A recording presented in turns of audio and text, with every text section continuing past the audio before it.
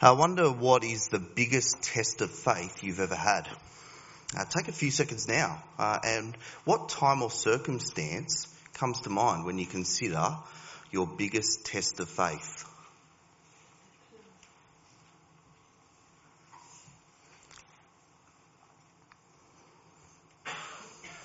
Now, when we think of a test of faith, I assume that most of us think of a difficulty. Maybe it's losing a job or trouble at work. It might be the loss of a loved one or relationship difficulties. It might be a physical or mental illness that you struggle with. Certainly non-Christians consistently on surveys say that the whole idea and concept of suffering and personal experience with suffering is one of the big faith blockers. One of the big reasons why they don't accept faith for themselves. We don't like the idea of suffering, and rightly so. But I wonder if our perspective on that is more shaped by culture than the Bible. Earlier this year I read the book Single Gay Christian by Gregory Coles. He's a young adult who wrestles with same-sex attraction, even after praying that God would change his disposition, but he sees the clear teaching of Scripture that to be in a same-sex relationship isn't an option for a follower of God. So he is single, gay and a Christian. It is a brilliantly written book. I'd urge all of you to get a copy and read. I read it in a day. I couldn't put it down. It is sensational. Let me just read a section to you now, though. Obedience is supposed to be costly. When Jesus told his followers to take up their crosses and follow him, he wasn't just calling them to place heftier checks in the offering plate or to put up with the occasional irritation at work. He was calling them to blood and sorrow and unspeakable agony. He was calling them to death.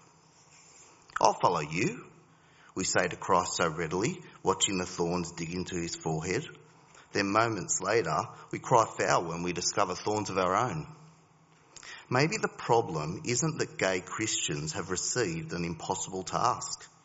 Maybe the problem is that so many straight Christians have given themselves a task that is too easy, a cross that is too bearable.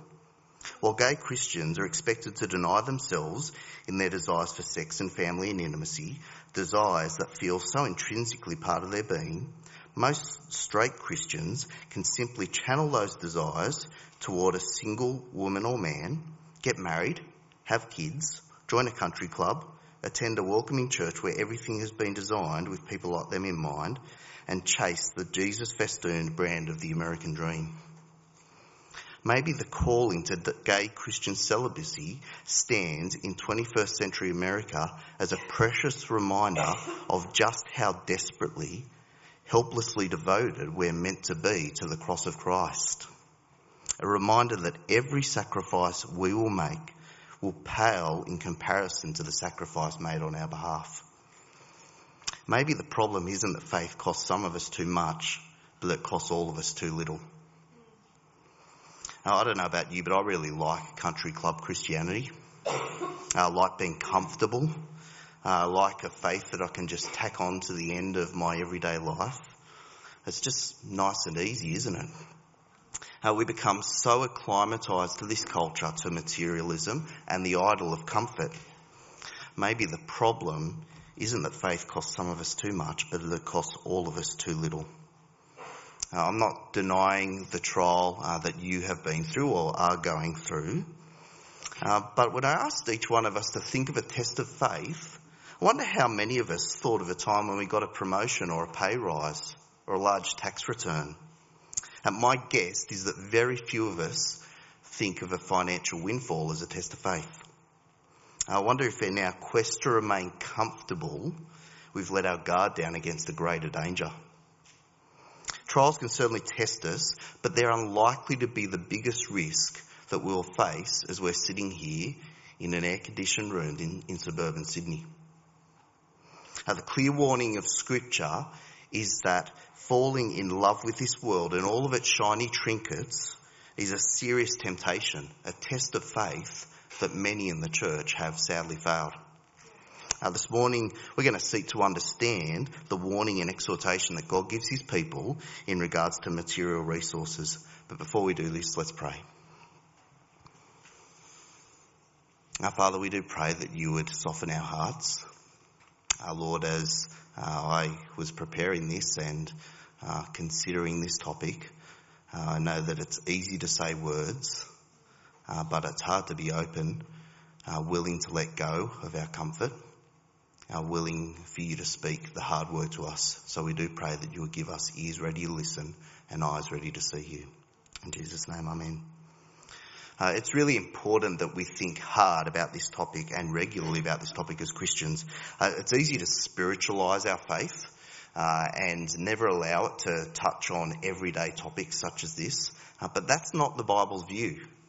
It's interesting to consider that material wealth is a key topic in the scriptures. In fact, 1 in 10 verses in the Gospels directly deals with the topic of money. In the Bible, there's around 500 verses allocated to the topic of prayer. There's less than 500 verses given to the topic of faith, but over 2,000 verses speak to the topic of money and possessions. We're given a lot of commands about money and possessions in Scripture. This topic shouldn't take us by surprise, and the readings this morning aren't outliers in Scripture on this. So with that background, Mel's going to read us the 2 scriptural readings.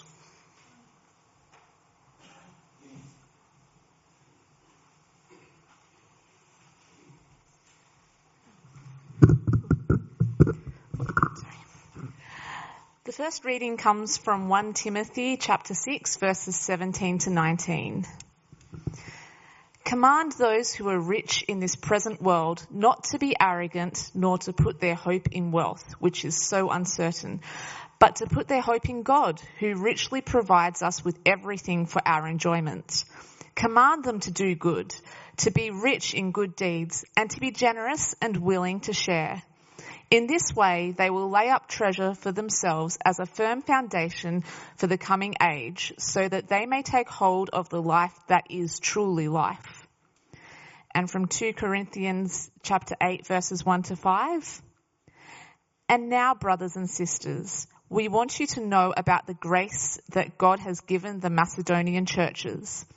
In the midst of a very severe trial, their overflowing joy and their extreme poverty welled up in rich generosity. For I testify that they gave us as much as they were able, and even beyond their ability, entirely on their own. They urgently pleaded with us for the privilege of sharing in this service to the Lord's people, and they exceeded our expectations. They gave themselves first of all to the Lord, and then by the will of God also to us.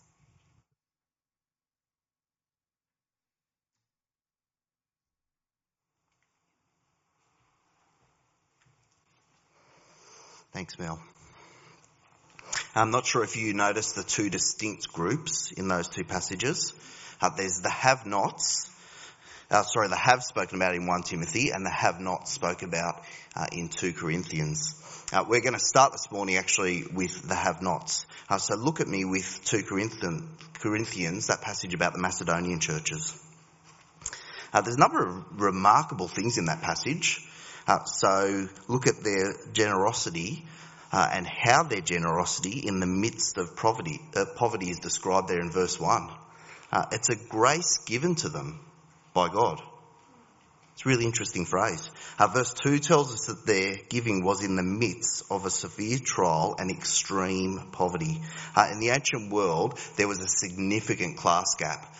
We're not talking about the Macedonian churches having an iPhone 5 when everyone's got an iPhone 8. There is a significant class gap. The middle class barely existed.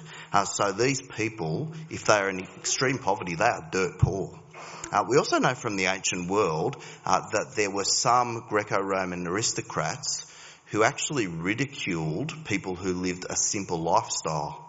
So some scholars believe that it's possible that one of the sources of the trials that these churches were facing was in response to that. There's some speculation there, but either way, it's clear from verse 2 there that in spite, or maybe even because of their trials and poverty, they were overflowing with joy and rich generosity.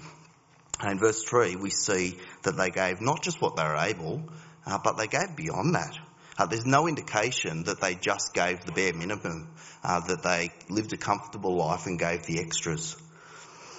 They didn't wait for the offering bags to pass around. Verse 4 says that they were eager. They begged to participate.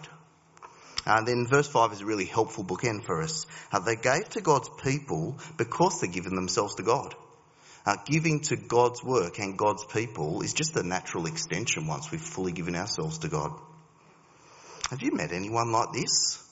It's like a homeless person giving you their own shirt off their own back because they see your need. It's astonishing. This kind of attitude and action is otherworldly. How could these churches be like this? We actually get some clues from Scripture because the church at Philippi and Thessalonica, those churches were a couple of the Macedonian churches. So we get some hints from those passages. Turn with me to Philippians chapter 1. We actually get a clue. Let's have a read through from beginning at verse 3. I thank my God every time I remember you. In all my prayers for all of you, I always pray with joy because of your partnership in the gospel from the first day until now, being confident of this, that he who began a good work in you will carry it on to completion until the day of Christ Jesus. Do you notice the grammatical subject of those last couple of clauses there? He who began a good work in them will bring it to completion. The Philippians were the way they were because God was doing a work in them. God had done, was doing, and would complete something in them. Their giving was just an outpouring of the gospel work of God in their lives. Turn with me to 1 Thessalonians chapter 1 and beginning in verse 2. We always thank God for all of you and continually mention you in our prayers. We remember before our God and Father your work produced by faith, your labour prompted by love, and your endurance inspired by hope in our Lord Jesus Christ. For we know, brothers and sisters, loved by God, that he has chosen you, because our gospel came to you not simply with words, but also with power, with the Holy Spirit and deep conviction. So why is the Thessalonian church the way that they were? We see there in verses 4 and 5. They were loved by God, chosen by him, and the Holy Spirit is working powerfully in their lives. We serve a risen and crucified Saviour. His Spirit is living in us. The ability to let go of this world and all of its trinkets is an ability not of this world. It can only happen if he does a work in us. You see, when he opens our eyes to see how wonderful he is and how much he's done for us, what's $1,000 in comparison to that? Or what's $1 million in comparison to that? And what wouldn't you give for your non-Christian family and friends to know this God? Understanding the riches of Christ has to change our perspective on this world and its feeble wealth. The Macedonian churches got this. They knew this God and his gospel, and they saw the gospel need. So they gave in response to that. The reality for us, though, is we're not all that much like the Macedonian church in our socio-economic context.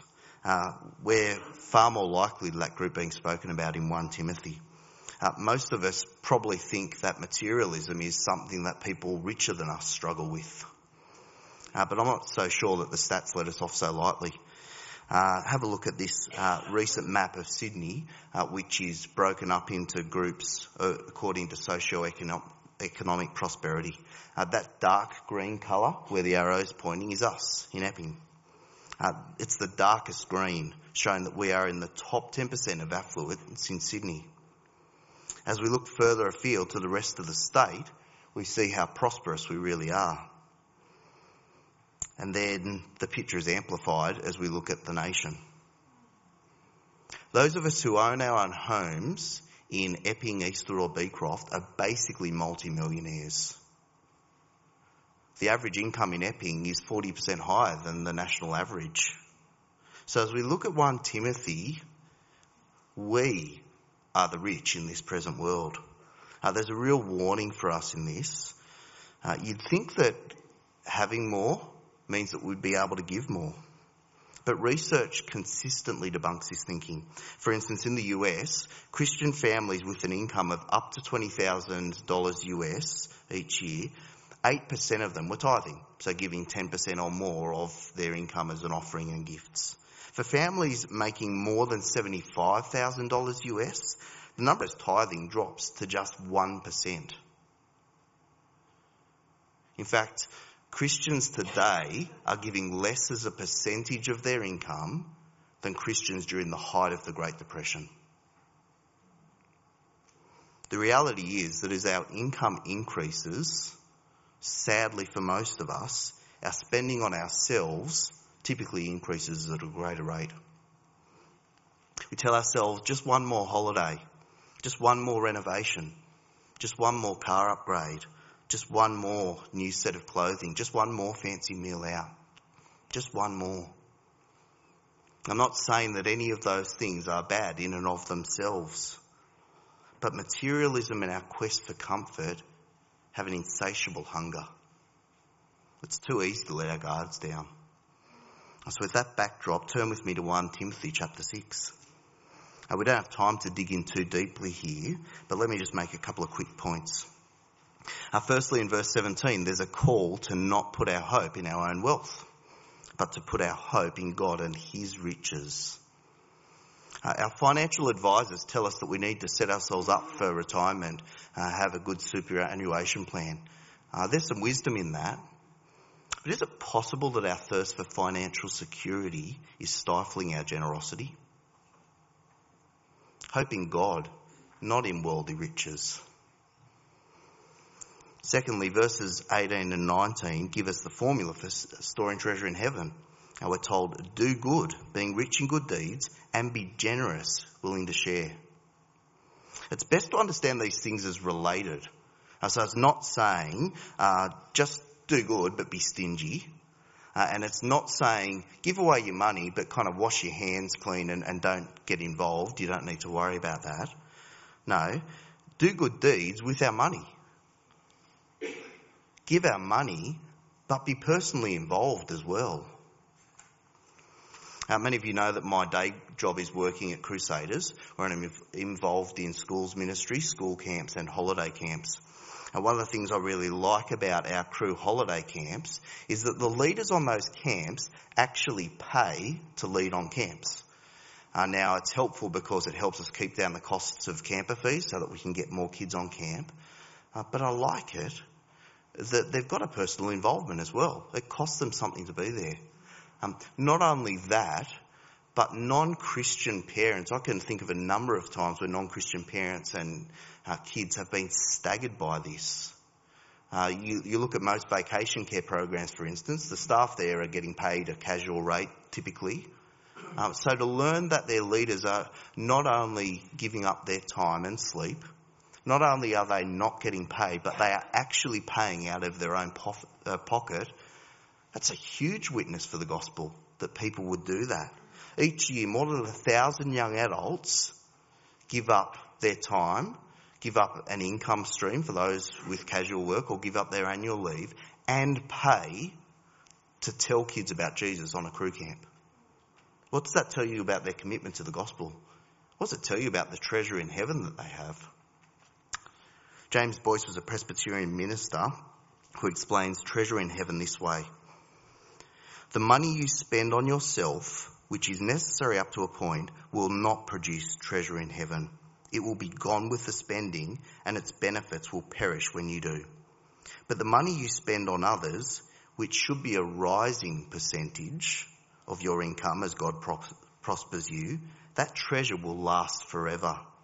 It will be translated into eternal treasures to be presented to you at the Lord's coming. Imagine the scene. You're standing in heaven with all the saints around the throne, and a tall African man taps you on the shoulder. I know you. You were the one who sponsored that pastor who told me and my family about Jesus. That's treasure. Or a teenage girl comes up to you and says, I know you. You and your family gave up your holidays and your money to go on that beach mission where I became a Christian. Or one of these little kids down the back comes up to you and says, I know you. You're at Epping Church of Christ, and gave your offering faithfully and was rostered on the creche program so that I put my trust in Jesus. That's treasure. Larry spoke with us last week about treasure in heaven, and we looked at Matthew chapter 6, where Jesus tells us to store treasure in heaven. Jesus says, for where your treasure is, there your heart will be also. I used to think that passage was saying that our finances are a bit like a thermometer, that they measure the warmth of our hearts towards God. Now, I think that principle is true, but I don't think that's what this passage is saying. I actually think that it's saying that our use of finances is like a thermostat that adjusts the temperature of our hearts. There's a real financial need for us to support the work of the gospel. This church has staff who need food. The electricity company doesn't provide power for free. Christian and mission organisations around this country and the world have real financial needs. There is a gospel and financial need to give. But part of the reason we're commanded to give is for our own good. When we give, it trains our hearts to not be attached to this world. Now, early in this chapter of 1 Timothy, we're actually told to flee from the love of money. Giving our money is a brilliant way to guard our hearts and further the gospel while we do it. So if it's a change of heart we fundamentally need, and it's a work of God to do this, I wonder how many of us pray that God would give us the grace of generous giving. When was the last time that any of us prayed that? When was the last time that I prayed for that? If we're serious about giving generously, our first step is to pray that God would do that work in us. But there's some additional steps we can take on top of this as well. We can look to simplify our lives. Maybe it's cutting back on the number of coffees we buy at cafes each week, or the number of meals we have out. Maybe it's buying new clothes less often, or being more modest and more irregular in our car upgrades. Maybe it's holidaying less extravagantly. It might be big or small, but where is the Holy Spirit prompting you to cut back your spending and simplify your life? None of us can be the judge of anyone else in this regard, but all of us will give an account to God one day for how we use his resources. And then finally, we should plan our giving in order that we can give beyond our means. This means reviewing our income and spending in order that we can give as much as possible for the sake of the gospel. So giving includes giving to this church. It also includes other Christian ministries and missions in this country and around the world. It means generously sharing with other believers and non-Christians. It means being intentional, setting aside what we'll give, or setting up direct debits so that we give regardless of what we feel like in that moment. Now, let me finish this morning with the words of Howard Guinness.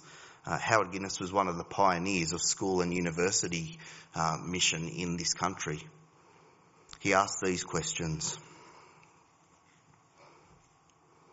Where are the young men and women of this generation who will hold their lives cheap and be faithful even unto death? Where are those who will live dangerously and be reckless in his service? Where are his lovers, those who love him and the souls of people more than their own reputations or comfort or very life? Where are the men and women who say no to self, who take up Christ's cross to bear it after him, who are willing to be nailed to it in college or office, home or mission field, who are willing, if needed, to bleed and suffer and to die on it? Where are the men and women of vision who have seen the King in his beauty, for whom all else is counted as rubbish, so that they may win Christ? Where are the men and women who are willing to pay the price of vision? Let's pray. Lord God, you are so good. You gave up the comforts and the prestige of the throne of heaven that you would come down and give your life for us, to make us your treasure. Lord, we do pray that we would treasure you above all, that we would hold loosely to the things of this world and be generous in the use of the resources that you've given us for the sake of others, so that some might know you, so that you would be honoured, so that we might store up for ourselves a rich treasure awaiting for us in the next age. In Jesus' name, amen.